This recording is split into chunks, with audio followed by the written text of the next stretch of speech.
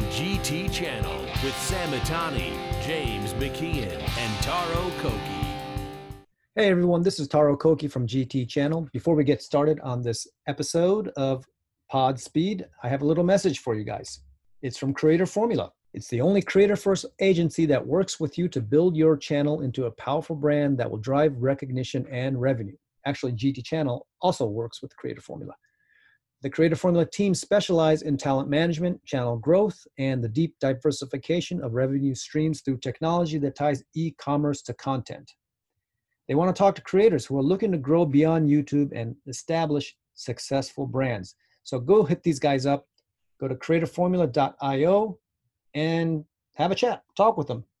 And here is our new episode of Podspeed. Hello, everybody from Quarantine Shutdown, USA. I am still here in my beautiful studio, which is a virtual background, but it looks much better than the backgrounds of my colleagues here. Taro Koki, GT Channel, the man who makes all of this thing, all of these podcasts possible, and our token British guy with a British accent, James McKeon. No Breaking podcast on almost every week, James, right now? When we go out of quarantine, we'll be back to every week. Yes, Sam. But at this moment in time, we're still off the air. But I'm surprised you had a throw at my wonderful virtual background here that I've got going on. I mean, I made changes from our last episode in the hope that... well, the bed looks like it's a little neater because the last time the bed wasn't made, but it's all right. Wow. And today we have a wonderful special guest with us, Megan Latham. Is that how I pronounce it? It's Latham, but I get Latham all the time, so I'm good with whatever. Okay. What? Come on, Sam. Hey. Come on. So we've gone through this with McKeon for 21 episodes now, and then some. Come on. I'm still having a hard time pronouncing James's last name. So Latham. So Megan Latham. You got it. Yeah, she is all things Pikes Peak. And Taro will be taking care of most of the questions because Taro's been to Pikes Peak. How many times have you been there, Taro? I've been a couple times, 2-3 times maybe. No, that's not enough. Not enough though. 2 times more than me. Yeah, it's beautiful country, and Megan is going to share with us a lot of things that are happening these days with Pikes Peak and things that are going to happen in the future. So, Taro, go ahead and take it away. All right, Megan, thanks for joining us today. Thanks so much for having me. I'm very excited to be here with you all. And I will have to say, Sam, your background it's money in the bank. Thank you very much. I'm proud of it. These guys won't give me any credit for it, but. How much did he pay you? How much did he pay you? That's what we want to know. Checks in the mail. Megan, you are the executive director of the official name Broadmoor Pikes Peak International Hill Climb, presented by Gran Turismo, right? You got it. So what do you do? That is a very, very good question. People ask that all the time. So it is a year-round full-time job. There's myself and then 5 other full-time staff. So it's basically everything, Taro. There's so much that goes into this event logistically. So one of the most challenging things is we don't own our own race course. So it's a public toll road 364 days out of the year. We work with the city of Colorado Springs, Pikes Peak America's Mountain, and the Forest Service to basically rent the road from them for 1 day out of the year. So set up, take down, when you don't own your own venue, everything gets really tricky. One other really interesting thing about Pikes Peak is it actually, the course itself goes through 2 different counties. So it goes through El Paso County and Teller County. So logistically, you can imagine just the challenges that we run into. But we have great support here from the city and a wonderful working relationship. But along with just the logistics of the setup, we work all year round, everything from the competitor registration to press releases to, the small waiver language on the website. I mean, the list goes on and on. It's really, it's really sort of being a small business owner, if you will. Mm-hmm. So we do absolutely everything from top to bottom. And you just said the race was 1 day, but the event itself and the practice runs and the qualifying happens a week before the main day, though. Yeah, so it really is, there's 10 days of racing up on Pikes Peak, but one is race day. The other days, this is what makes the race so unique and so challenging on the competitors, is we have to get our trial runs in prior to the road opening for the general public. So on our practice day mornings, we typically we open the gates around 3:30 or 4, and then we start as soon as the sun rises. So it's a really interesting thing for the competitors, having to just adjust to those early mornings. And then what else is unique, the competitors only get one shot, one run, one full run on race day. Right. The practice days, we split the course into 3 different sections. So they move each day, they'll run the bottom section and then the middle section and then the upper section. So what makes it really challenging is they don't get to see the full run until they're on race day. So walk us through the week for you guys. I mean, I've been there as a media partner and, waking up at literally 1 a.m., right? Right. to have to be there in time to set up and everything. But what's your week like? Yeah, it is a very, very busy week. I can say that. So it all really starts as far as just the go, 1 month prior to the event. So what happens, what it looks like about 14 days out is we have this crazy staff schedule. You should see it. It's legal paper, 15 pages long, and it basically breaks down where everyone is supposed to be at exactly what time every single day. So if we know that the start line structure is getting built on the Monday, we make sure someone's there to meet the start line guys to make sure they build it properly. It's our team there early in the morning making sure that the waivers get signed. So it is just absolutely crazy, but we try to get as much down on paper as possible in order to have it go as smoothly as possible, and then we just adjust as it happens. When the intern accidentally sleeps in and misses waiver signing, we have to adjust on the fly. Right. And tell us about this year. So obviously you guys have been affected. What's the race schedule like? And you guys had an announcement today, I hear. Yeah, this funny that we planned this podcast almost a month ago, and then today was the day we made a pretty large announcement. So the good news is, the race will go on. So we are set for August 30th. Preserving the history and the legacy of this event is so vitally important. So we are proud to announce that green flag will be dropped on August 30th. Unfortunately, the sad news. Your audio is breaking up a little. Is it just me or? Oh, she broke up. Yeah. Oh. Do you guys have me? Oh, now we're back. Now we hear you. Okay, so go back to where I was doing this. 1 second here. And we could edit that out. See, this is the magic of on being live. It's great. Are we on live too, Taro? We are live. We're live on Facebook. Oh, that's okay. Yeah. Well, this is expected. Look, it happens at all the big networks. Oh no, she's gone. She says that we're done. She's had enough. She's had enough of Sam Matani. She said she's only going to come back if Sam puts the sunglasses on. The big guns in. She's bringing the big guns in. I think we could. Oh, you just muted it. You're on mute. So weird. We just had her for 5 minutes. Did we lose her? James, the heck are you doing? I'm not doing anything, Sam, but I want to know. So what years did you two go to Pikes Peak then? I went, it was still half paved. So that's why I was talking to her about the half, the paved. It was really like those days. Yeah, I days. I mean, I could have drove it if I would have talked Suzuki, which was, doing business here back then, because they were thinking of going, Monster Tajima brought Suzuki. So I was trying to talk North American Suzuki to give me a car to drive in the event, but they didn't have the funds, and they were supporting Monster Tajima. I don't know if you guys remember him, but he was up there with the Escudo. Yeah, and he had the record for a while, Yeah. So. And he's a very, very nice guy as well when I met him. Great nice guy. You know why they called him Monster, though? No. Not because of his driving. Yeah, it's because of his face. It's so horrible, Japanese. Remember they called Hideki Matsui, the New York Yankees guy? They called him Godzilla because of his face. Yeah, that's All horrible. right, we got Megan Hello, back. Megan. Can you hear me?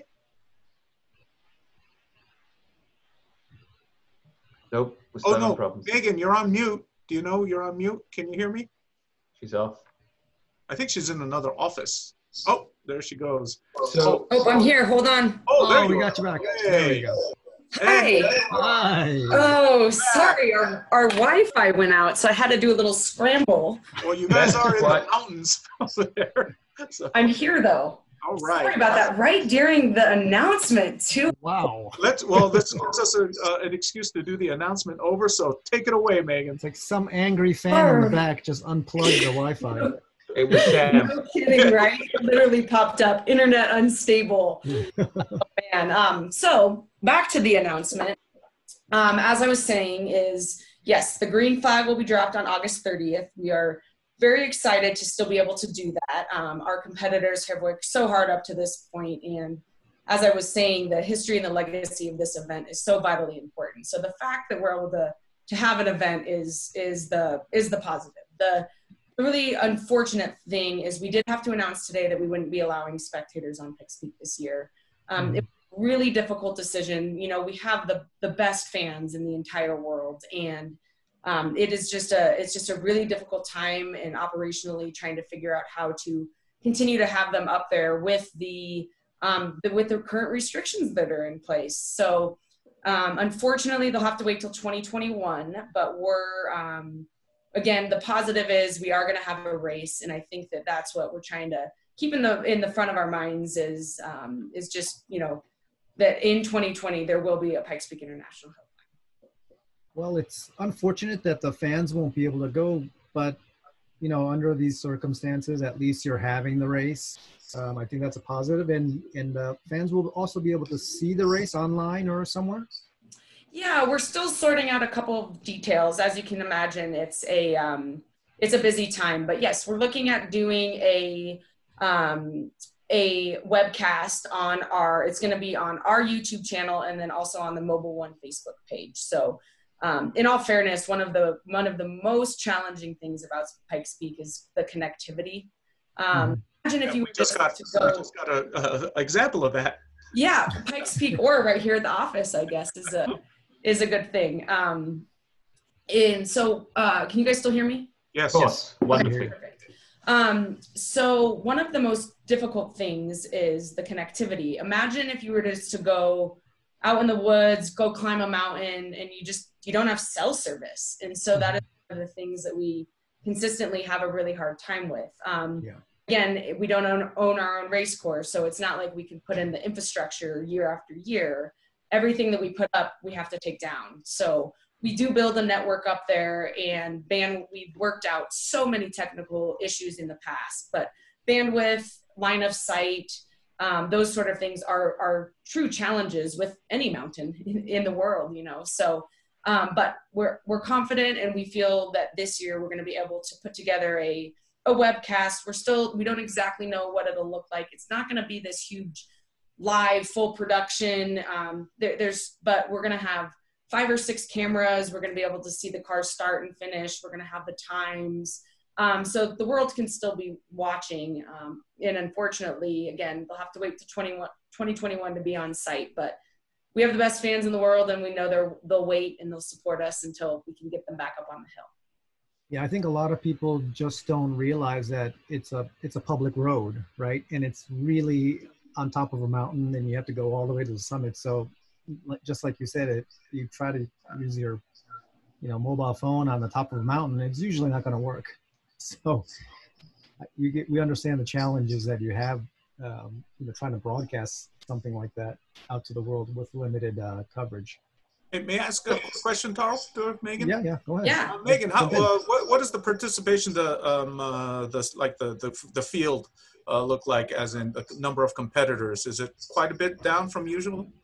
No, it's about what we expected on the car side. We have 60 competitors this year. One really good news is since the initial announcement in March of us postponing until August, we've only had 4 competitors unfortunately say they're not going to be able to attend this year, and all 4 are from overseas, which makes sense, and it's all just due to travel logistics and restrictions, one thing is a lot of those competitors have to ship their vehicles, and it's hard to know if they should ship them when they don't even know if they themselves are going to be able to travel here. Yeah. So we feel really, really excited about the field this year. And as I mentioned, so many of these competitors have worked all year long on their vehicles. And so they want a chance to race. And I know that they're disappointed as well that there won't be spectators, but it's often them against the mountain. And I think that they'll be excited when they reach that checkered flag.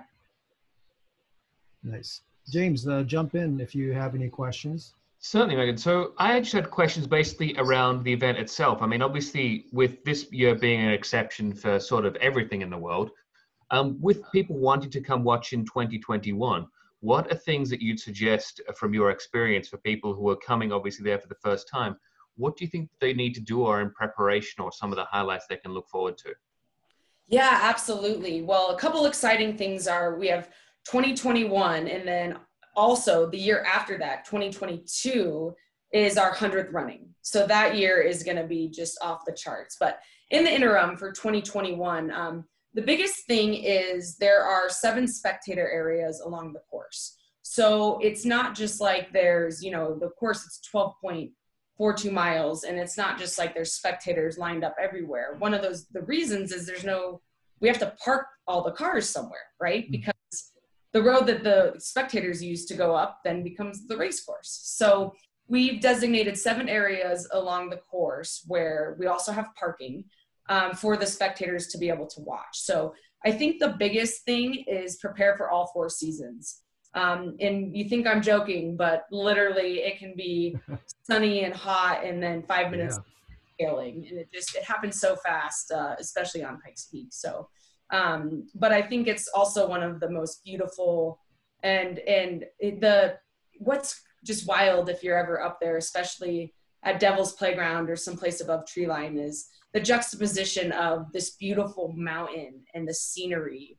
And then it's a race course. Like, when in the world does that happen?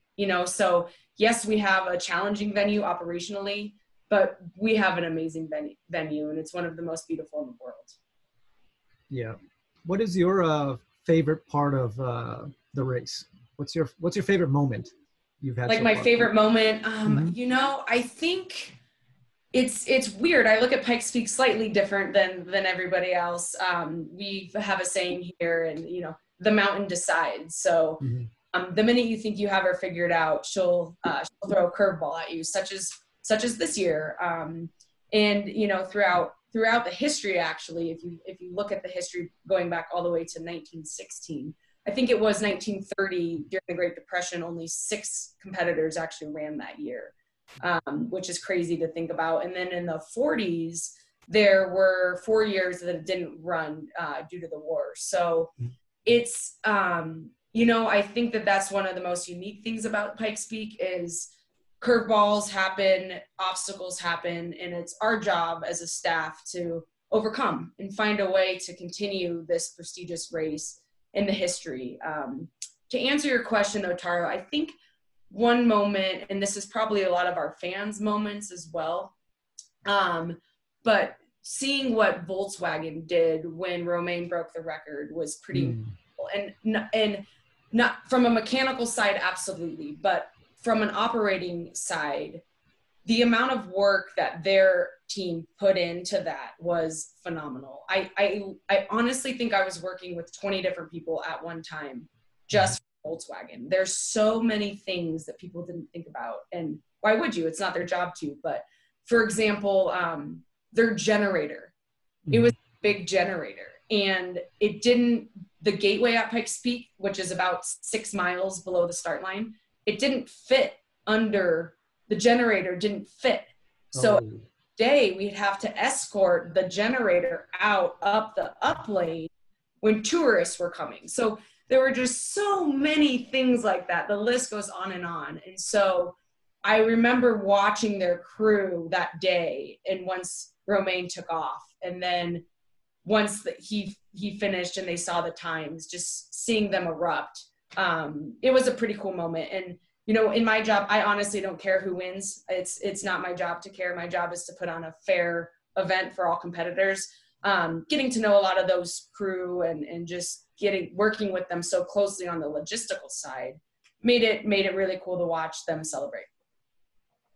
Yeah, And obviously Romaine's record is not going to be broken for a while. I don't yeah. Well, we thought Sebastian Loeb's record wouldn't be broken. Exactly. Yeah. You're absolutely right, because he shattered the record. Then Romaine came destroyed it. Crazy. So I said after Loeb, I didn't think that the record would be broken in my lifetime, and sure enough, just a handful of years later. So I have a few. There's a couple manufacturers out there eyeing the 2022 event and seeing what they can do. Yeah.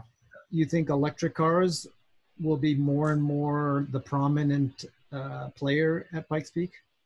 You know, it's definitely something we're seeing a lot of, especially as that technology is becoming just more and more, out in the world. And as we know, so many manufacturers are hoping to eventually move to all electric or whatever. So, one thing that's great about Pikes Peak is we really pride ourselves on being a stomping ground for manufacturers to new technology. So with that, and as electrics continue to develop, I do anticipate that continuing to be something that we see on Pikes Peak. Can you talk about to our audience a little bit why electric cars are they easily perform, or they have such an advantage at Pikes Peak? Yeah, absolutely. So one of the things that makes them different than a gas-powered vehicle is they just don't lose their horsepower at altitude. So that's one crazy thing people don't necessarily think about our course. Yes, it's the length. Yes, it's all the turns, but the altitude that change from the start to finish is immense. And so that's one thing that gives the electrics a little bit of an advantage. But the other part of that is the electrics have to keep their charge all the way through. So that also is something that it just adds a different element. Yeah. It's a glorious event, right? But like you said, it's a dangerous event at the same time. We've all seen the Evo fall off of off the cliff, and the car get mangled. How do you guys deal with all the danger and the risk? Yeah, that's a question, honestly, more for the competitors. They're the true heroes when you think about it. They're literally putting their life on the line every year they come to race Pikes Peak. We work really hard as an organization to keep our spectators safe, our media safe, and do all the precautions that we can over a 12.42 mile course. It's not just like we can monitor one area. So to be fair, I can't even imagine what goes through the competitors' minds right before they leave the start line and get the green flag. It's a very challenging race. It's a very dangerous race. I get scared driving up there just in my own little car going the speed limit. So I can't even imagine what goes through their minds. But it is definitely dangerous and challenging. I think that's what also gives that adrenaline to the competitors. That's why they race as well, is just that adrenaline that is beyond anything I would ever want. But so yeah, I think that question is more for them and what goes through their minds. Interesting. Yeah, I've driven up the mountain, and it's pretty hairy. It's scary. Plus, I get altitude sickness, so I'm already feeling a little like woozy when I'm up there. Yeah. A lot of our competitors actually do now run with oxygen too. It's interesting. We leave it up to each competitor to choose what suits them best. We want them to feel comfortable racing, but hypoxia is a real thing. So a lot of them have decided to choose to run with oxygen as they head up. And you're a native of Colorado Springs, right? And so you grew up watching and knowing about this race? You know what? This is gonna be a shocker, but I actually I've obviously known of the race, but I had never attended the event until I got this job, which is actually crazy. But I'm not an auto sport enthusiast per se. I love sports. I love competition. But my background really isn't so much on the automotive side and the thickness of the roll cage and the different tires, but it's just trying to put on a world-class event. And that's my job. I think I'm more of an event planner, event organizer, trying to make this race the best we possibly can for everyone involved. And that's the competitors, that's the media, that's the spectators. It's really just, it's trying to make it's every little piece of it. You know what I'm saying? So it's funny having this job, not being a huge automotive enthusiast, but I also think that that's kind of what makes it great for me, is because I can look at it from a different perspective and more from the event side, and then use really smart people around me to handle all of the technical issues. So speaking of the event side then, you obviously talked about already how Volkswagen needed to have a little bit of your help to get their generator up the mountain. How often would you say that happens, where you get these super last minute, very unexpected events in that week leading up to race day? And then like even on race day, I mean, how many times are you getting this call that's like, we need this done like 30 seconds ago and it's going to take 2 hours to do? How often does that happen? Well, that's a very, very good question. So obviously with it being such a big event, and then obviously with so many intricacies and so many things we can't control, it's ever changing. Race week is every day can look extremely different.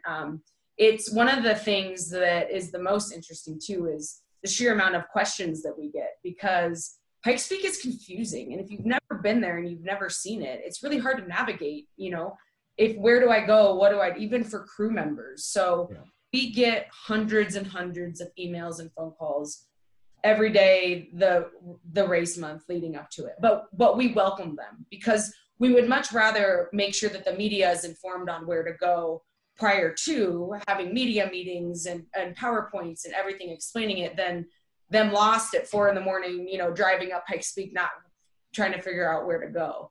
So, and then obviously the other thing that happens is the competition itself. With the way we structure the practice and the 3 groups that I was telling you about, one other piece of it is the race day run order is actually set based upon the competitors' qualifying times. So you might say, well, how do they get a qualifying time if they don't get a chance at the full course? So we use the lower section as their qualifying time. So we take their times from the lower section, all 3 days, we merge it together to come up with the run order. So that's a small example of the things we're doing behind the scenes. We're waiting quickly, trying to get the times, then trying to get them in the run order, try to get it out to the world, also making sure everything is accurate, and making sure that the competitors know exactly what to do on race day, where to be in line and ready to race. I got another question is, on a normal year, not this year, obviously, Sure. How many the crowds, about how many people do you average on race day? So one of the things that's interesting is we're limited on the number of people we can have on Pikes Peak, again, due to our operating agreement with the Forest Service and the city, but also too logistically, we have nowhere else to park cars. So we've worked out this formula of, the average number of people in the cars and how many cars can fit above the start line and a bunch of boring things you don't need to know. But the max we're able to have due to Forest Service restrictions are about 10,000 people. We fluctuate any year from 7,000 to 8,500. And to be honest, I think that the 10,000 is a little bit of a stretch, just logistically wise with the number of cars that fit. I think we're probably maxed out about 8,500. If you've ever seen the way we get an aerial footage of like Devil's Playground with the cars, we pack them in because they can't go anywhere during the race. So they're bumper to bumper packed in, but we try to get as many people up there as we can so they can enjoy the event. If they for next year, if people are interested in attending, do they just go to the website and find? Yeah, we'll launch our 2021 tickets in December. Usually we try to do it in time for the holidays. That is one thing that, just so everyone knows, with us eliminating spectators this year, anyone that had brought tickets is in fact going to get a full refund, of course. That is just vitally important that everyone gets a full refund. So yeah, our tickets will be available on our website. usually about in December. And then one other really cool opportunity is camping. It's the only day in the entire year you're allowed to camp on Pikes Peak is the night before our event. So we have camping passes. People can get up there the night before the event. That way they don't have to get up at 1 a.m. to find their spectator area, and they can come camp and check it out. And like we said, for 2021, knowing that they've all had a year off, we expect the camping to sell out super fast. It'll probably be super clean because no one's used it this year. Right? That is true. We do have to. You should see the cleanup we have to do the day after. So we're up there with our garbage picker uppers. You guys do that too. Wow, you guys do everything. The mountain's clean for the. I think tourists. Sam's volunteering to help with that garbage cleanup. I think that's from that, right, Tara? Yeah, I think so. Come on sure. I'll be up for that. For those who want to compete, what are the requirements? Because we see so many manufacturers kind of putting out efforts these days, where it used to be a lot of private, private people. But what if a private team or a private person wanted to actually compete? Sure, great question as well. So we have a request for invitation process. So it usually opens in mid-November, and then the competitors submit a request for invitation. And basically we look at it's almost like a job resume, right? So, or a job application. We require them to kind of submit everything. So what's the vehicle, year, make, model, all the specs, references, and then racing resume. I think that's one thing, we get calls literally from someone like me that's like, hi, I'd like to enter Pikes Peak, and we're a professional race car driver. And they're like, oh no, it's just on my bucket list. We get that all the time. As Taro mentioned earlier, it's a dangerous race. It's one of the best in the world.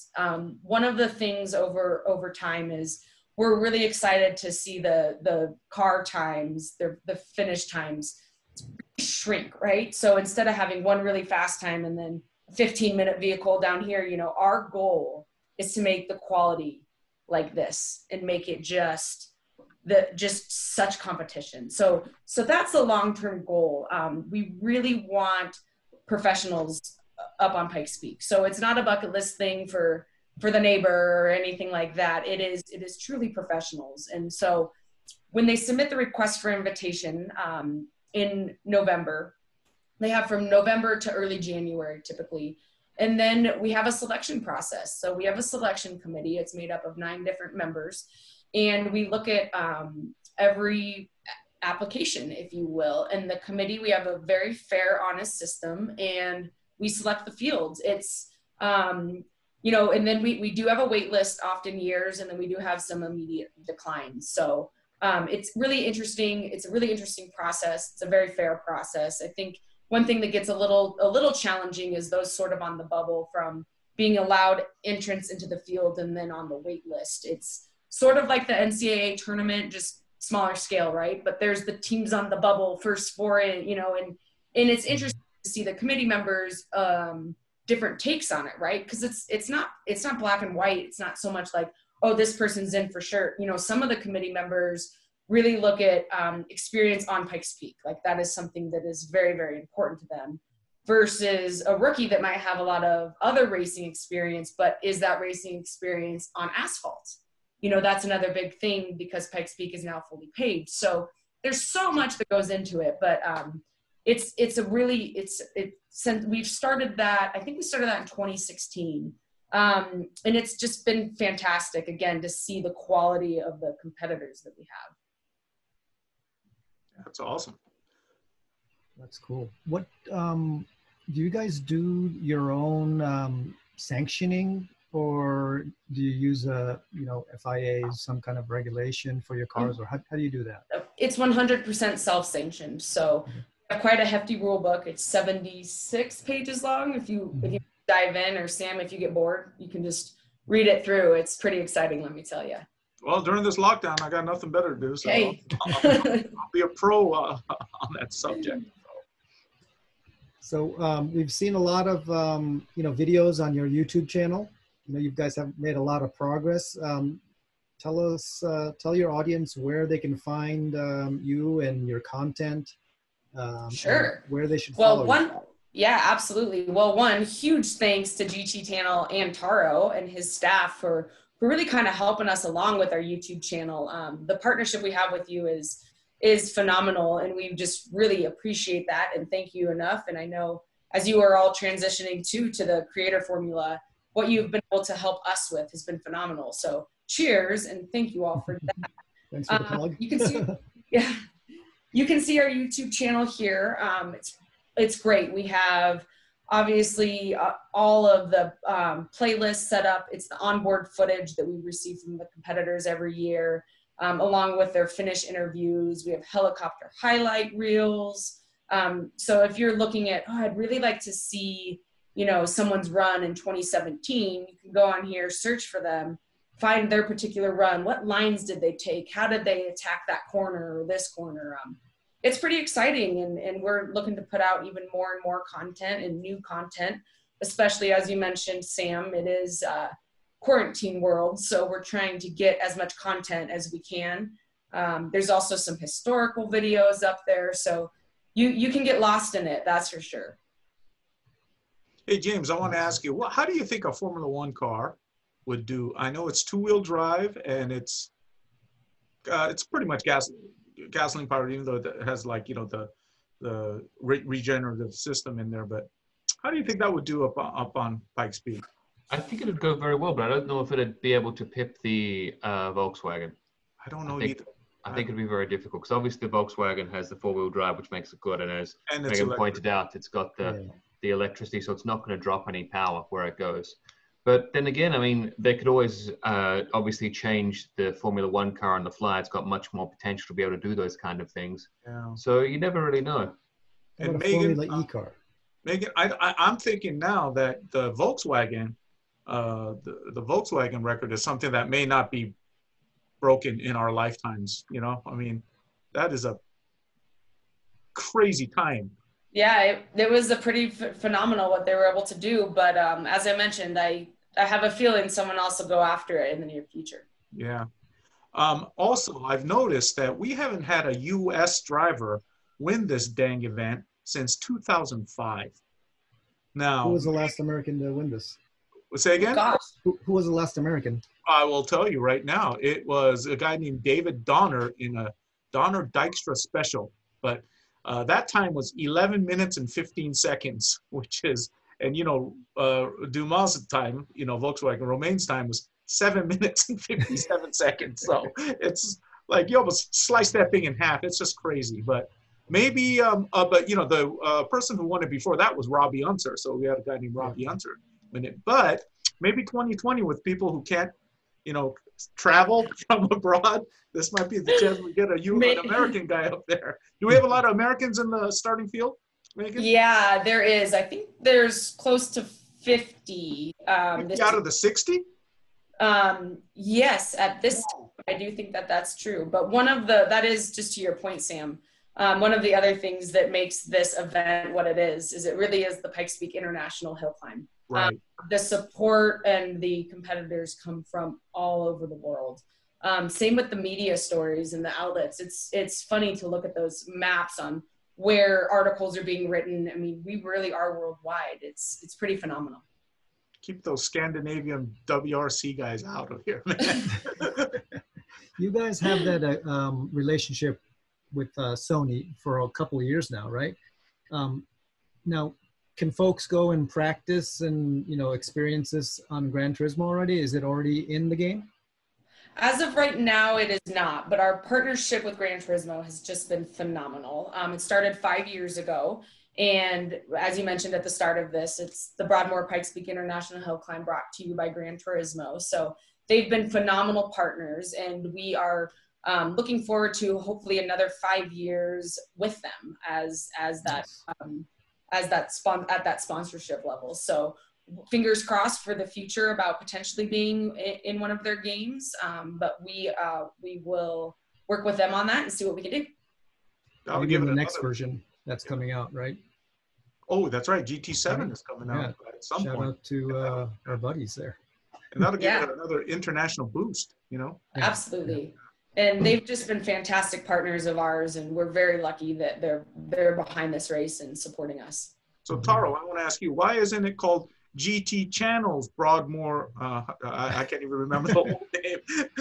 Pikes Peak. Yeah. Okay. We're open to it, Taro. We're open to it. Come on, You Taro, gotta bring step the up,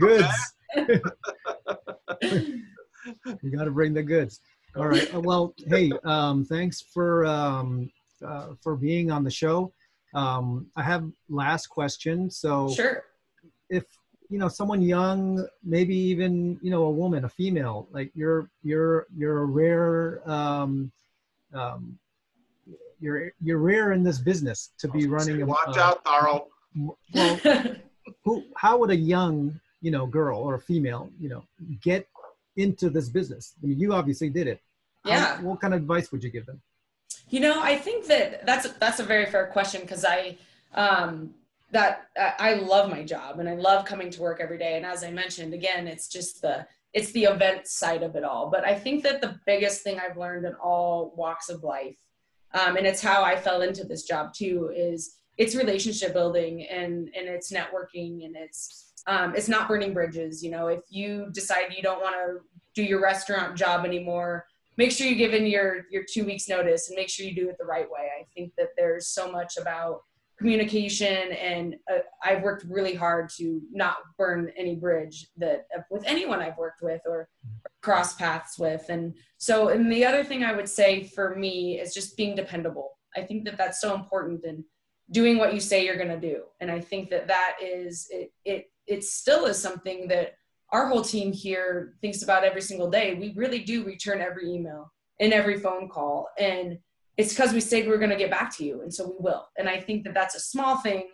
It's not big overarching, like, oh, get this major, have this minor in college, but it's dependability, I think, can go a long way these days. Because so many people don't end up following up with what they say they're going to do. So follow up, be kind, and just try not to burn bridges, and life will take you in a good direction, I guess. Great advice. Great advice. I hope So Sam already listens a to woman that. in a man's world right now, so hopefully that'll start changing more with drivers and just people be inspired by your participation. Yeah. Absolutely. Well, thank you guys very much for having me, and thanks again for all you do as our partners. We're very lucky to work with all three of you, and again, thank you so much for your guidance and assistance with our YouTube channel and having me here today. It's been great. Awesome. We'll be watching Thanks so August 30th. Awesome. Sorry about the technical difficulties. What can you It happens to us whenever we got Sam on the line. It always happens. It's the problem we have with Thanks, Sam. Sam. Nice kind It of always happens. Don't worry. Colorado flavor there. The mountains. So All right, Megan. Thank all you. right. Megan, see ya. Thank you. Thank you Okay, so bye-bye. much.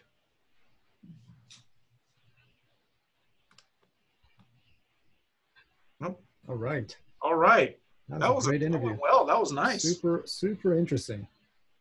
So, since we've already broached it, I think we should talk about it right now, which is the latest and greatest trailer from, as I try and get back to it now to make the magic happen.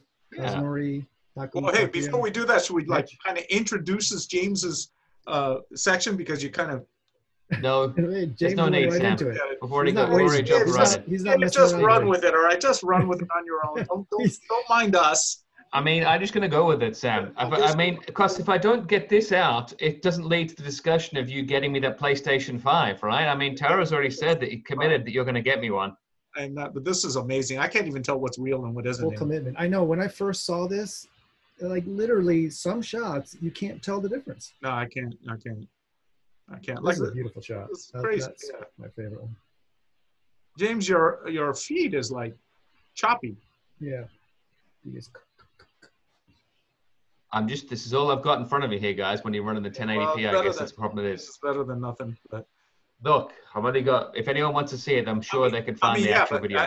but look at the way the light on the cars. I mean, the detail is They just, did and the clouds. Crazy. Look at that. They That did looks a like Pikes great Peak. job on the clouds. Yeah. It does. actually, It it does look like Pikes Peak. Look at that Porsche 917. I think Trial Mountain, isn't that the one that's based on the... It's close, isn't it? Pardon? The Trial Mountain is close to yeah, there's Sarah. There's people talk to you now. to actually talk to you. So Yeah, they tell you how to do everything. I mean, I will say it's incredibly the attention to detail they put into this and what you can do now. It's unbelievable. I mean, it's fantastic, and the quality of everything they do is it's unbelievable. That's why, Sam, when you get me the PS5, I'll be so happy to be able to play this. I don't even know what you're talking about, but you're right. You're right. You're right. Yeah, This, my son's looking forward to it too, Sam. what's that? Alexander's looking forward to his new PlayStation. Well, good. Is Taco getting James one too? I guess the only difficult thing about this is trying to pick which car you want to be driving when you see all the ones in the trailer. Yeah, this thing's awesome. Yeah. Oh, by the way, this is good while we're just watching this. The next Pod Speed, we are going to have Jordan Greer, who is from GT Planet. GT Planet, that covers all things racing games. Yep. Every FIA GT Gran Turismo event I've been to, Jordan was there. Yeah, so he will be our next guest, and we can ask him all about this stuff. Yeah, he knows everything. He knows everything about it. So hopefully, hopefully you can ask him the question then, Sam, and he can give you the answers on how you're going to get myself and Taro PS5. You might want to ask him to get it for you. And the way this guy drives, it almost looks like James driving a Lexus or something. Isn't that a nice segue into your next? Oh, is that what you're saying? You want me to stop this? Stop sharing? Well, there you go. Yeah. It's pretty choppy and kind of low pixels. So. Oh, you give me such a hard time. It looked so beautiful, full screen, 1080p in front of me. So I don't know what you're talking about, Sam.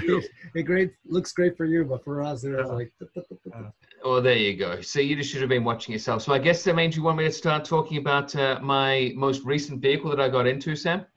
Your expert evaluation is very much needed at this moment in this broadcast. All right. So. Well, this time I got myself behind the wheel of the rather fabulous Lexus LC500 in wonderful, I will say, flare yellow. I love that color. The color is really, really pretty. I will say that. But I will say, so yeah, it does look totally, completely agree. But the one thing I will say in particular about this, I will say I did not like the wheels one bit. I'm not a fan of those wheels. They are different. I will give you that. It's just I'm just not a fan of the chrome. I think is a big one for me. Anything chrome, it always is sort of off-putting. I much preferred the wheels that came on the GSF as opposed to these ones. If that makes sense. You took this photo, didn't you, James? I did. You could have put the door handle back into its place, but it's all right. I'm not nitpicking. I like that you don't nitpick, Sam. It is. I noticed this thing. Sorry. I like the wheels though. I like the wheels. Yeah, they look okay on this car. I mean, I can see what James is talking about too. Where did you go, James? Where is this? This is Newcomb's Ranch. So I went up into the mountains for a drive. My first sort of drive post with all the quarantine and COVID come down. Mm-hmm. But since I thought I had a driver's car, I thought I'd sort of go for a big drive in it. And so this is what it sort of took me up here to. As I saw Magnus Walker going there every day, I thought, well, if it's okay for Magnus and his Porsches, it's all right for me and my Lexus to go out there for the day. So this is about, say, give or take an hour's drive out from like downtown Los Angeles. So it's rather different from what you sort of see on the regular. So you're saying this photo is better for you, Sam, because obviously the door handle is in? Yes. Okay. Just checking here moving forward that you approve these photos, because I don't want to get started on the photos that you took of your most recent vehicle, Sam. Well, mine are scoop shots, so I can't physically take them. No. Your review, we can look back on GT channel with your photos that you took. You promised me that you were bringing your own photos to the Toyota. Yeah, the last Toyota truck photos I took. So. Are you sure? I swear there's a different name for those photos, Sam. But if you're telling me that's you, I will believe you. Oh, that's right. I had someone else take them. Sorry. Okay, well, there we go, Sam. So as soon as we get to see your photos, we can look for. But I also, I did a little bit of video here, so I don't know if this is going to come up choppy again. But Sam was very terrified by these videos, Tara, mostly because of the location of where Newcomb's Ranch is, and Sam's never been before. He was a bit terrified. But I, on the other hand, was a fan of the trees and the sky and everything else. Dude, the compound looks very, very ominous. Okay, that's all I'm saying. But Very so, ominous. I wouldn't go there. So what I'll say about this car. So anyway, so this car, obviously, it's very, very pretty to look at. They've just come out with obviously the what I can hear the sounds of this, but you can't obviously. But the engine sound is truly incredible, and I mean 471 horsepower. You definitely don't need any more. It's very, very fast. It sounds wonderful. I mean, I guess the only difficult thing for me is the price point of about $93,000 for the car, but that's Is obviously that as is or is that base? That's base. This one that was tested came in at like just over 106,000. Ooh, 106. Ooh. Yeah. But I mean, you're putting it in the class of classes like an Aston Martin DB car. So if you're putting, I mean, that's significantly more expensive. The BMW, I think to compare it to, comes in like 130. The Mercedes comes in that price. So I think it is a very well-priced vehicle. And I mean, that V8 does sound incredible. And the interior of the car is great. I mean, it's wonderful. I'm just going to stop sharing and then go pick up on some other photos here so I can show you. Because these are the press. Car. These are the press photos that do the It's sort a of Halo car, right? Yeah. So Why not? Price. For sure. Yeah. So I'll just do it. So these are some of the press photos that I'm sharing now. That just show how nice it is. And then I think that the ones what else I like about it is the inside just always looks so pretty. Obviously, the things that we always talk about and complain about and think that could be improved upon is this navigate or the system down here where you have to take your eyes off the screen. Yeah, it's so hard to. You really got to get used to it. But everything about the driver's position, the seating position is phenomenally comfortable. So easy to go into the Sport Plus mode. The dials in front of you sit perfectly. I mean, it is a lovely car. The materials inside is all very, very, very, very nice. And if I didn't know any better, this was taken on the Big Island on Hawaii. What gives that away? Oh, look at the center monitor. No, that's definitely not Hawaii, Sam. Definitely and not. The mountain looks like, Big Island. Oh, you're right. There's ocean. So, I mean, it's a great car. Obviously, I had a lot of fun driving it, and I'd love to own something like this. But just a wee bit out of my I mean, it's more the Sam Matani price point, Taro, than the James McKeon price point here at 106,000. I mean, this is basically Sam's like runabout, like that he'd run to like grab like the groceries in. Yeah. But I mean, it is a 2+2. There's not very much room for those two people in the back there. Let's be honest. It's very, very tight. Also, it's not really got the best boot space for everything. I think that's trunk. We call that trunk. The boot, Sam. No, I think it could really do with being a little bit deeper. But then, because if you're going to go anywhere, and this is basically what I'd consider a Grand Tourer, I think it needs just a little bit more room for a little bit ease of putting suitcases in is what I think. That's probably my big things. James, compare it with some of the other, we call them coupes. I think you call them coupes, but like a toupee. But anyways, the back seat to like, let's just say like a 911 or maybe an Aston Martin like you brought up, because those back rear seats are pretty much kind of useless too, I mean. Yeah, I mean, they're good to like throw like a soft bag, but you can't put like a hard rollie in the back there. It's like kind of difficult. And then you can't fit more than like 1.5 of them in the boot. So it makes it kind of difficult. So that's why I think it could have been improved upon. If you were wanting to take it away and go like on a trip for a week, safe somewhere with it, you need a little bit more sort of space with it. Yeah, I would say 90% of the 2+2s out there, the rear seats are pretty much there for, like you said, put in the sports bag there or something, Yeah. Basically, yeah. Carry-on bag, standing up. Or a little kid, I mean. No, I think even or a little very kid small adult. I think you'd really struggle to put people in the back there comfortably for a good long drive. I mean, going on a drive for an hour, it'd be really difficult. I mean, maybe running them around the block, I think would be great. Yeah, that's definitely Hawaii. But yeah. So, I mean, that's my take. I mean, obviously, 2 thumbs up. Can't speak highly enough. Absolutely fantastic car. And you think the price point is okay? I mean, the price point of where it's coming in at for 470 horsepower car, that sounds incredible, looks really good, very well fitted out inside. $105,000, $106,000 seems great. I mean, there's a few options I'd probably knock back on here on the list that came spec with. So, but I mean, it is a really, really nice car. And it seems very well priced compared to other vehicles in that sort of range. Yeah, it's a little less expensive, probably just because it is Japanese, even though for a Japanese car is very expensive. But and I think also it's getting up there as a little bit long in the tooth as well compared to some of the other ones. Obviously, they've released the convertible version. They've got the hybrid version. But I think that it's been around for a few years, like a few of the other ones, and so that might be another factor in regards to that. I think it's been priced higher in the past, obviously when it was first released, but maybe that's something to go into it too. I mean, I could certainly see this coming back in a new iteration as a twin turbocharged something or other, as opposed to the V8. I think the V8s are going to be going away now. I don't think we're going to be seeing too many more of them. I wanted to make a statement though with this going with naturally aspirated instead of the turbo route that everyone else is going. They said, hey, we still think naturally aspirated. That's where you get the torque. There's no replacement for displacement.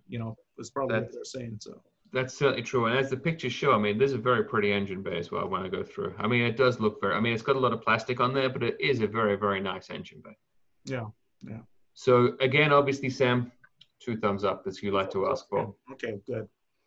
Very easy to understand those thumbs up, thumbs down. So yeah, but like I said, would happily take the keys to this any day and go out for a drive. The thumbs up for me too. I've driven the hybrid version. I really liked it. So nice. It's just a very elegant, very nice car. So yeah, I need to test drive that car. Yeah, I'd love to. Yeah, you do. So, anything else from you, James? Well, I guess we could touch on basically the idea of we've had coming to the end of sort of the esports, where we're sort of seeing all the major leagues go back to back to track. We've got the events that are opening up. I think Formula One is like 2 weeks away now from starting back up, events with no fans and whatnot, but all the seasons are going to be coming back online. How do you think that's going to fit in regards to esports, you guys? Do you think there's still going to be a factor, or what's going to happen there? I think it's just going to be replaced. You think so? Yeah, I think esports will. I think the esports will go just esports. You know what I'm saying? The esports guys, the guys who sit at home and practice all day. I think racing. I think it'll just go back to normal. What about you, Tara? Yeah, I have a feeling the majority the guys will be going back to, regular racing.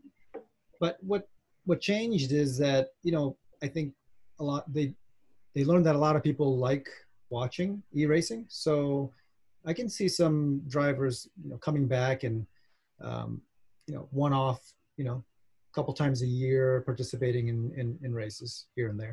I think that I'm a little bit more optimistic. I think in the off seasons, I think there's going to be more of the drivers coming and doing the esports. I think that's going to come into it more in the off seasons, where we're going to see different, as you say, like one-off races or maybe mini series of 5 or 6 races, where they're going to have different drivers come from different sort of backgrounds and come and compete in different events. I wouldn't mind seeing like a competition where they had a Formula One track, a GT track, a rally stage, a different kind of like them having different drivers compete along all of them to see how they go. I think that'd be kind of fun. And I definitely think that the esports are going to keep up with the vintage racing, where we've seen a lot of success with some of the drivers who have retired but are having fun driving the older vintage cars. Obviously they can't race and drive anymore, but seeing them go on track and see them race, and the camaraderie, and I will say the communication they have between the drivers, the banter, one might say, has also been really fun and really good and enjoyable to watch. And with them only being like 15 laps at the most, I mean, you can do a race to the start, the finish in under half an hour. So it's not a bad length to keep someone entertained for, you know what I mean? No, it's, I got into the Formula One, FIA Gran Turismo championships, and I was making fun of esports, and I was making fun of those drivers before. Not after I started, watching those races. Oh man, they are so exciting. And like you said, you're not there for 2-3 hours. Like you said, one race could be done in 20 minutes, and and you get all this excitement. So yeah, I turned into a little bit of an esports geek, because I have like a favorite driver now out there and all that. So I have evolved with the times. Well, I like to hear that, Sam. I like to hear that I'm helping you change as a person. Thank you. I owe it all to you. So. But speaking of that, Sam, maybe we should jump over to you now to find out more about these scoops that you've been working on this past week. Well, a couple of them landed right into my lap, which was great. And I'm going to start off with a car we've been talking about a lot, but now we finally got our hands on the design of the next gen Toyota 86. Subaru BRZ. We said before that the car was going to make its debut at the fall of this year, so September 2020. But with all the stuff that's going on with this horrible, terrible year we were having so far, our otaku, which is geek, nerd, our spies, have told me that the new date for the car, a new introduction date for the car, will be March 2021. So it's still not that far. It's within a year off. So be on the lookout for it. And the minions are working hard. They are working hard. So here it is. Here is how it's going to look.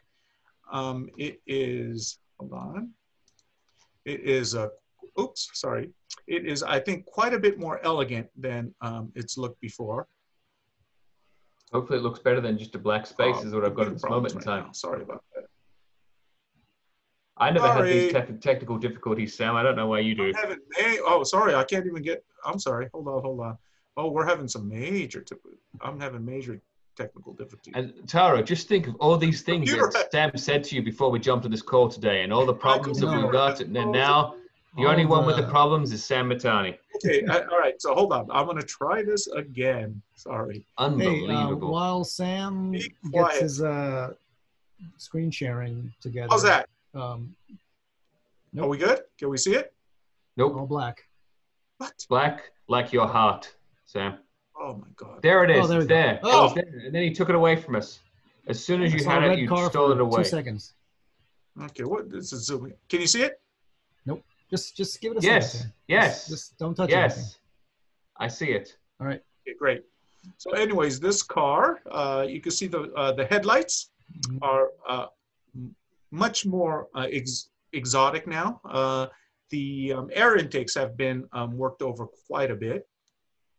I'm going to show you other angles of this thing, and we even have some. It looks like the MR2 scoop rendering that you showed us a while ago. Oh, that was a while ago. Yeah.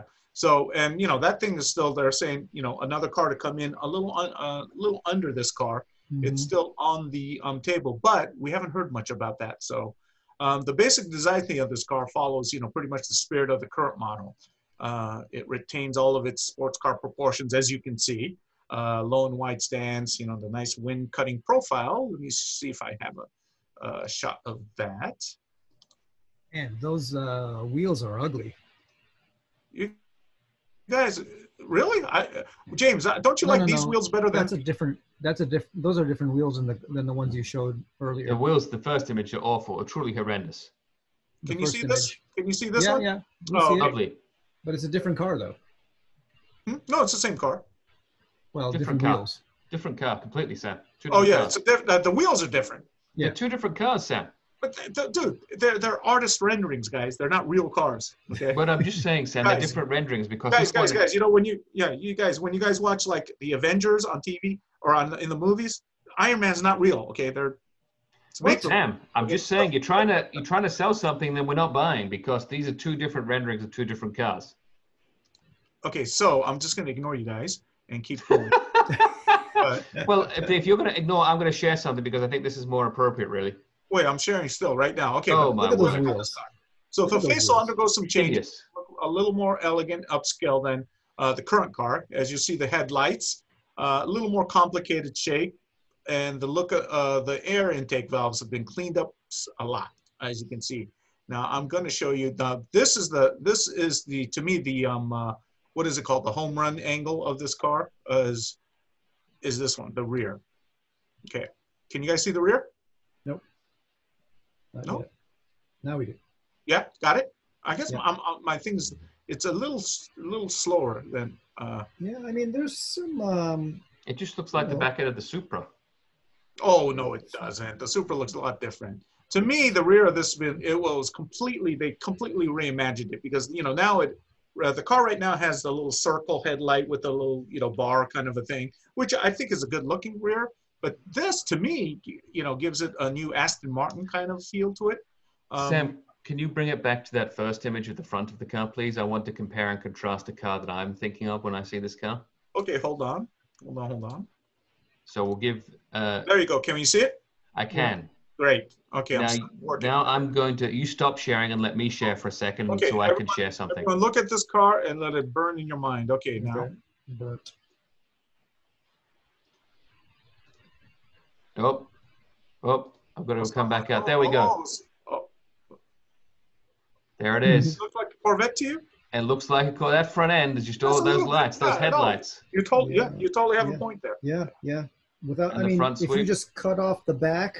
Yep, just from here, from the A-pillar down. Yeah. Oh, I don't think so. The Corvette air intakes are a lot bigger, and the middle grill is. Well, it is a lot bigger engine there too, to be fair, Sam. Let's be honest. Yes, it is. Here it is again. Yeah. So yeah, a little bit Corvette. I get where you're going. I get where you're going. So, but it's still a good looking car. But believe it or not, this is how it's going to look, guys. Hey, what's the power plant? Have they? Yeah, I'm gonna. That's the finale. Wait for the finale. I can't do the finale now. Okay. I want that cherry, Sam. Come on, deliver the cherry. I will, but anyways, here's the rear again. Okay. I don't like the rear. You don't? I love the rear. Really? The ducktail lip on the really short rear deck. It's like a stormtrooper. Gosh, you guys. Okay, but anyways, there's the Toyota version, of course, and there also will be the Subaru version of the car, which is called the BRZ, as you guys know. And, you know, the current BRZ is not equipped with their new safety technology called EyeSight. And what that is pretty much lane departure system, pre-collision system. It's all that safety technology. So Subaru was kind of in a hurry to get the new BRZ out, which will be this car. It will look like this car. So they could equip it with EyeSight. So the next Subaru version of the BRZ will be a much safer car than it is now. Now here we go with the technical information. Let me go back to the this image of the car because you guys don't like it that much. The technical information was really hard to get, but our otaku's got some good stuff. We hear that under the roof will be an FA24, which is the code name for their 2.4 liter flat four. So the FA20 was their 2-liter engine that's in there right now, but the 2.4 liter flat four that Subaru makes is currently powering the Subaru Ascent and the Legacy, but the unit in the 8.6 will not be turbocharged. So horsepower is going to be about 220, which is more than the 200 to 205 that today's car has. The max torque of the engine will be about 177 pound-feet, which is an increase from the 156 of the car right now. I think it's around 156. And but the peak torque will come at 5,500 RPM rather than like 6,400 RPM. So it'll have a lot more mid-range pop. And I think a lot of people who drove that car current car, the 8.6 and BRZ, were complaining about, you know, if they did have a complaint, it lacked they wanted a little more mid-range and high-end pop. So again, both 6-speed manual and an automatic transmission will be offered. We hear price is going to be about $30,000. So it might be a little skosh more than the car right now, but it'll still remain in the $30,000 range. So now I open it up before I go into my next car comments from you guys, if you guys have any intelligent or non-intelligent comments to share. Oh my word! I'm just going to pull that dagger out of my back there, Sam, from those nice words that you said about myself and Tara. No. Is it because we're still talking to you about your Steven Seagal sunglasses? Is that what it is, Sam? I wish I would have brought them for this segment here, but it's maybe next week. So I mean, do you guys like it? I like it. I think the car looks a little more upscale. I think, you know, the boy racer stuff, I think the boy racers might not like it as much as I do, but I mean, what do you guys think? I guess I'm a boy racer because I like the current one way better than this rendering. Okay. Yeah. Fair enough. I think they both look okay to me. They look fine. I mean, the rear, really? You guys don't like the rear? I don't like the rear. I don't know about James, but I don't mind the spoiler, but I'm not so much into the lights. The lights are really the thing that really don't do it for me. You mean the headlights or the rear? On the rear. I'm talking about lights. the rear. Yeah, I don't like the rear. I'll show it again.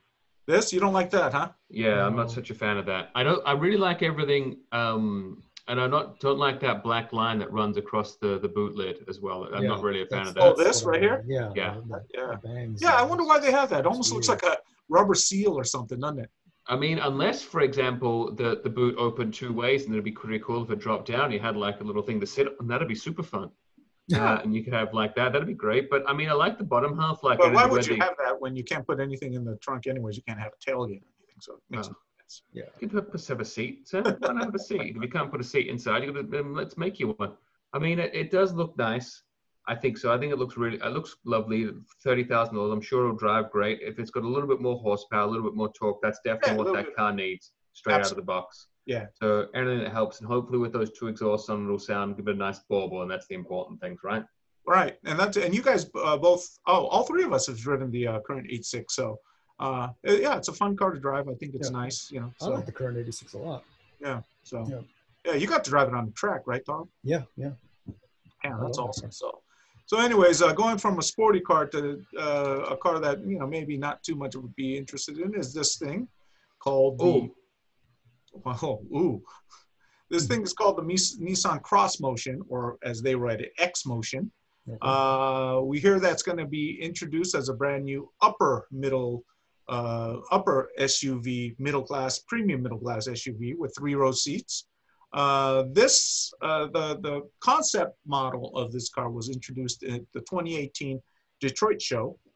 And it kind of showed that Nissan, hey man, we want to kind of play in the same playground as the Lexus RX and the Mazda CX-8. And although they do have like the Armada and some big SUVs, heavy duty SUVs, now I think they wanted more kind of a crossover like a unit body vehicle in that segment. So they're talking about bringing this X Motion. How big is this thing? Say again, and now let me show you what the. It'll be large, Tara. It's a 3-row seater SUV. 3-row It's really seater, big. Okay. This is actually the concept vehicle. So concept vehicle is pretty awesome looking, but yeah, but all concept looking vehicles are look a lot better than their production counterparts. So anyways, we hear it's got a 3-liter gasoline engine with an electric motor, a hybrid system that might come out. I think there's also a very, very good chance that there'll be a fully electric version because Nissan just showed the Ariya all-electric crossover, which is I think smaller than this vehicle, at the Tokyo Motor Show, and we hear that their similar vehicle is going to be coming out soon. So we don't know the details of that too much yet, but anyways, so that is the Nissan Cross Motion. Look for it. We hear maybe in about 2 years. So be on the lookout for it. If you need a Lexus RX type SUV, Mazda CX-8 type SUV for I think a lot less than what the Lexus sells for. So I think that those are the buyers that they're going to be going after. And the last vehicle. Sam, you're not going to talk to us about what our thoughts are on this? You're just going to jump straight ahead? I'm sorry. Yeah, okay. You don't want us, we don't get thoughts, and this is just the Sam show now? Is that all we're talking about here? I had forgotten. I am so sorry. What do you think of this, James? Well, I will say that I'm not particularly partial to the tri-color combination of this one here. In this, if this is their rendering of it here, but it does look significantly better in the concept form with the concept colors. I will say that.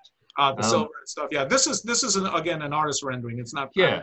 So who knows if this is coming out? But the only thing that I will say that I mean, there's two things that really, really stand out on the rendering, at least, is the driver's door is ginormous on this rendering.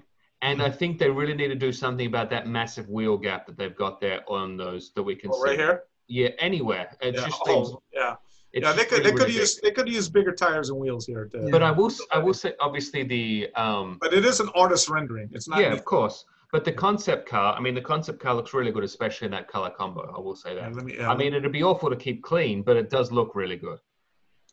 This, yeah.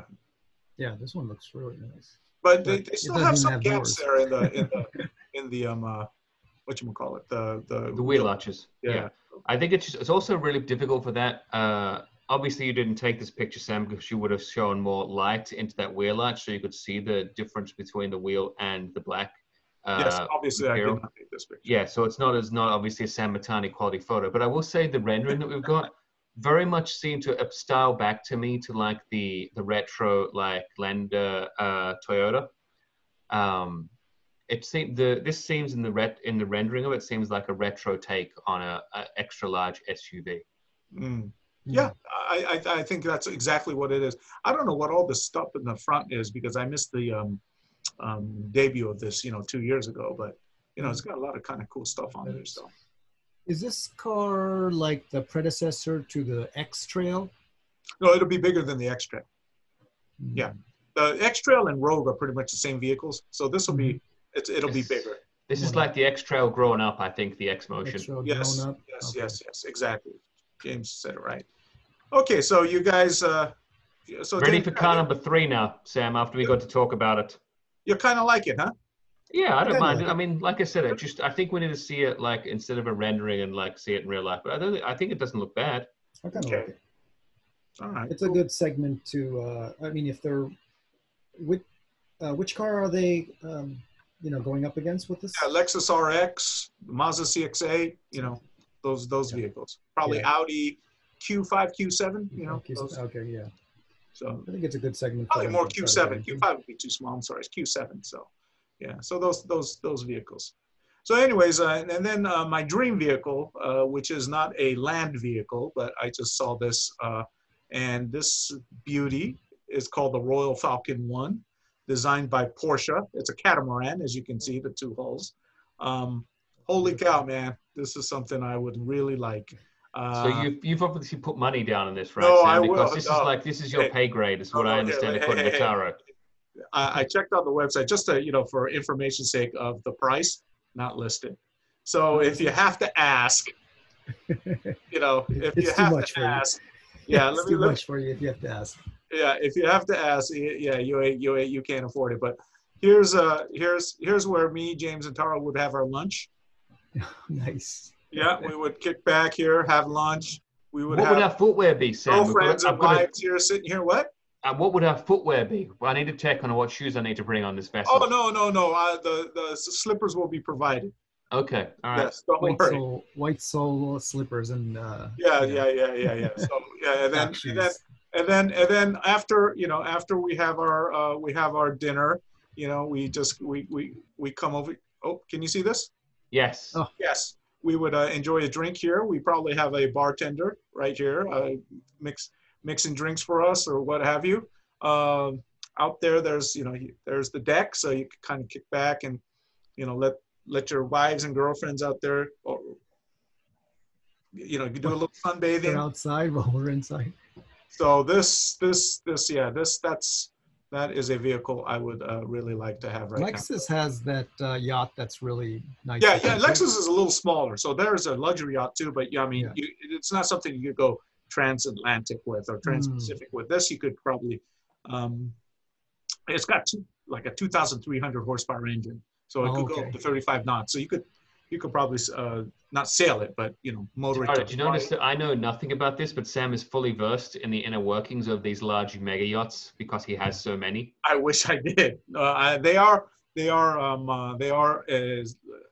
aspirational dreams. I wish I would love to have, but yeah, they're out of my price. And I mean, that thing it's probably like $10 million. I mean, it's crazy. I think it's more than 10. Sam. It'll probably be more than 10. Yeah, I think you're right. So.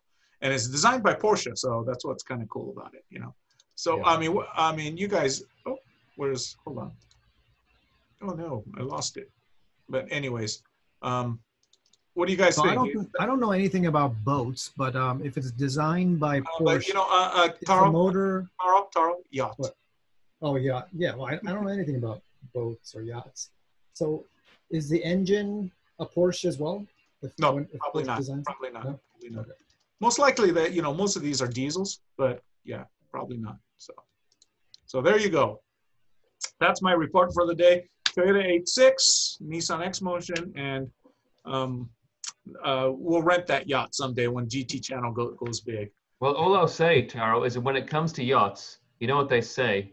The best yacht is Sam Matani's yacht because you and I would have to pay for it. Yeah. We'll the best boat. Sam's yacht. Yeah, I do best remember. Owning a boat is the best way to own a boat. Yeah. I do have a funny short anecdote about a friend that was gifted a boat, not a yacht, in his will, in a will of some sort, where it was given to him, a boat. And he thought it was the greatest thing ever till he made a call to where the boat was being stored, and they told him he had to fill it up with petrol to get it out there to go. Oh, And God, he was like, that's "Oh, what it costs. sure." It was like, I thought it was like, yeah, just fill up your car and you're going to be going there and get it out there. He's like, yeah, and just fill it up. And then the guy near them was, you realize how big the tank is in this that will be filling up? He was like, no, how big? He was like, 1,000 gallons. Ooh. So that's going to be a $4,000 bill. He was like, oh, can we sell the boat then? And that was the next conversation they had about selling the boat. Yeah. But, you know, I mean, when you think about it, you're going at 35, 40 knots across the ocean. You're going to need a pretty dang big, you know, gas tank. So You can't run out of gas in the middle of the ocean. I mean, no, you don't want to, unless you have sails, you know. So, you know, so. You would be completely. So anyways, So- that's where, you know, we see a lot of car companies going into the boat business these days, you know, Lexus, as you said, Porsche designing this one. I think Lotus or one of those companies. Mercedes-Benz had a yacht. So there is some crossover there. So just letting us, the GT channel people, once they make it big in their internet ventures or whatever they do, your viewers. I thought one of you guys would talk about the new Lexus IS that just came We're out. waiting for you to do that one, Tara, because I Yeah, think you have that's some right. connections to that. That's yours. Oh, that was- I do what? scoop. I do things that have not been introduced yet. James does the racing and all the stuff that Reviews, yeah. and the reviews. Okay, maybe next week. No, we'll do get a into it now, touch on Tara. Come on. I That's what we're here for. haven't prepared anything. I just wanted to see if you guys were. talk Remember, about. James, he's too busy trying to make all these electronic stuff work. Yeah, I'm That not look- even going to try to touch this right now because. Well, we know about it. If I share it, it's going to go black. Give me 2 minutes while you two talk about it, and then I'll pull all the information on it. Okay, well, the Lexus IS, it's not all new, but it is very, very. It's almost all new, completely new look. I think the same engines. I can't remember. It is. It's the same engines. Same engines, yeah. So It doesn't look as different as I thought that it was going to look. It still looks. It's a good looking obviously car. looks like a I think the current car is a really good looking car. Yeah, You know, I like it. I like the IS ever since it was carried over here from the Aristo. So Altezza. Altezza. Sorry, Aristo's the GS. You make that Altezza. mistake I'm every getting single time. I think I made that mistake last time too. Last time you said. But they both begin with. So here we go. So we're just running through the photos of it now. Yeah. I mean, I think it's nice. It's always good to have a little refresh, and obviously they haven't made too many changes to it. Absolutely, I think it's all. IS is one of my favorite Lexus vehicles out there. So Yeah, I mean, I drove the old one, the F Sport. It was a lovely car, 300 plus horsepower, give or take.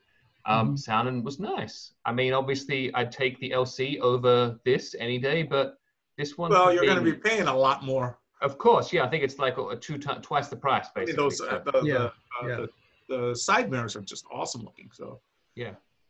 the thing is this this car. I don't know. I don't think they've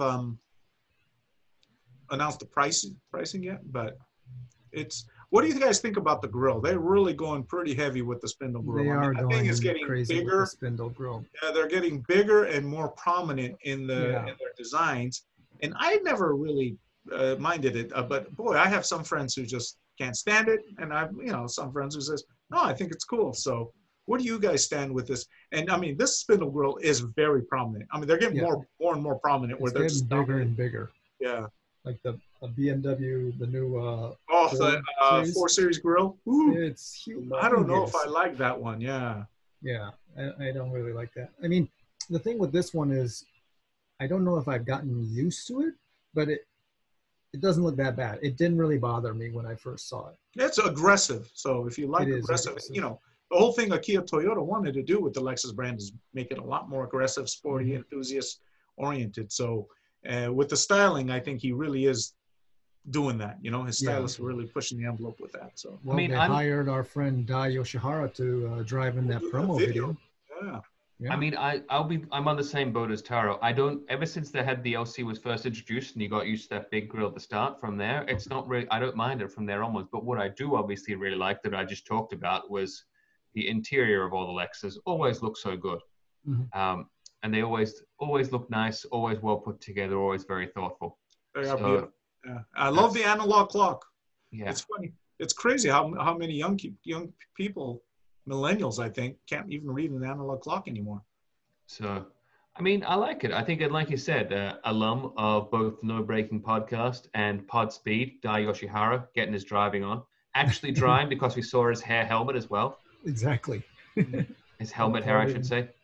Yeah. Yeah. He said that was a cameo, a total cameo. He wasn't even planning on, they weren't even planning on having him, it's just kind of this thing that happened. But I think obviously the only unfortunate thing about this was just the timing at which the Lexus was going to be released. So that's, I think, the only thing that's a bit of a challenge, really, right? Yeah, well, they couldn't really wait till the COVID-19 ends. So, Yeah. I mean, they got the car ready to go. So I guess doing it virtually was probably. And yeah, they've got no car shows to be able to go show it at. So Exactly. Yeah. So, it is what it is, right? yeah, it is what it is. We all have to adapt, So, Yep. Yeah. I mean, we would be together at the same table doing the show, but not anymore, Not anymore. Never again, right, Taro? You said Maybe, enough of maybe. hanging out with Sam I'm Matani. kind of liking this system. I don't have to drive all the way to Playa del Rey or El Segundo or wherever the heck. Yeah. I mean, Well, again, all I this is- see at this point in time, Taro, is Sam Matani showing off his fancy sunglasses, and this week it's his fancy T-shirts, his name brand T-shirts. I mean, Yeah. I don't know where it goes next. His yacht With that he his owns. I carrot. mean, With my carrot, yeah. Right. You guys are just jealous. It's all right. It's cool, man. It's cool. I Taro, I consider it flattery that you guys are so jealous of my glasses. we need a shtick like you. We don't have one. It's not a That's why shtick. I have one. It's glasses. It's glasses with a little bit too much awesomeness for you guys to handle. I'm sorry. I'll wear it on my next one. So. Taro, remember, those commenters are going to be upset with you again for being too joking. We can't have you laughing. We can't on we YouTube? can't have Yeah. fun. Yes. Hey, it's okay. YouTube was built on haters. So speaking of that, Taro, have we got any good comments recently from some of our videos that you want to share? Well, let's see. We always have the weird comments here and there, but recently we uploaded something from Robbie Nishida. So Robbie in Japan is reviewing some cars for us. He was originally going to review drift cars for us, but we can't take him out to the track and drift them. So he's been doing street/track cars by his shop. This week we released a JZX Mark II, which is a really, really popular platform in Japan for drifting. You got the Mark II and you got the Chaser. These are all Toyotas. These are all Toyotas, yeah. So if you're on YouTube, go check them out. We've got a bunch of new videos up, and I think you guys will like it. Awesome. And we have the short clips of this show on the podcast channel on YouTube. The full version goes up on Facebook, obviously. People know that podcast channels exist? Well, obviously some people do. Hey, our audio podcasts are getting, more and more views every time. So awesome. Shout out to our audio podcast followers. Thanks for your support. Awesome. We want to continue this show as long as you guys are, downloading and enjoying our shows. Awesome. I think they're starting to warm up to James's dry British wit and his accent. It's just it's good to see. Hopefully they'll get to me be able to understand what my name is pronounced at some point, Sam, when you pronounce it correctly. All right, I will. One day. That's my life goal right now, is to get that thing down once. Yeah. All right, I think we're good. We're good. Hey guys, thanks, man. Taro, thank you so much. Good job. Great guest you booked, Megan. Thank you. Megan Latham. I got that name right. Latham. Megan and Latham. then we have James McKeown. Yeah, sounds good. From No Braking podcast, which will be starting up again as soon as this lockdown is over. And Everybody go follow James at No Breaking. yep. Correct. Thank you so much, Tara. And we will see you in a couple weeks with our next guest. Can we go ahead and tell them? Yeah, Jordan Greer from GT Planet. Didn't we already tell them, Sam? We Are already we did. forgetting that we just talked about that know already? I didn't know if we were on air or if we weren't. So yeah, we were on air. We were doing it. So anyway, see you guys in a couple weeks. And till then, Podspeed to you guys. Thanks for listening. Bye-bye. Bye.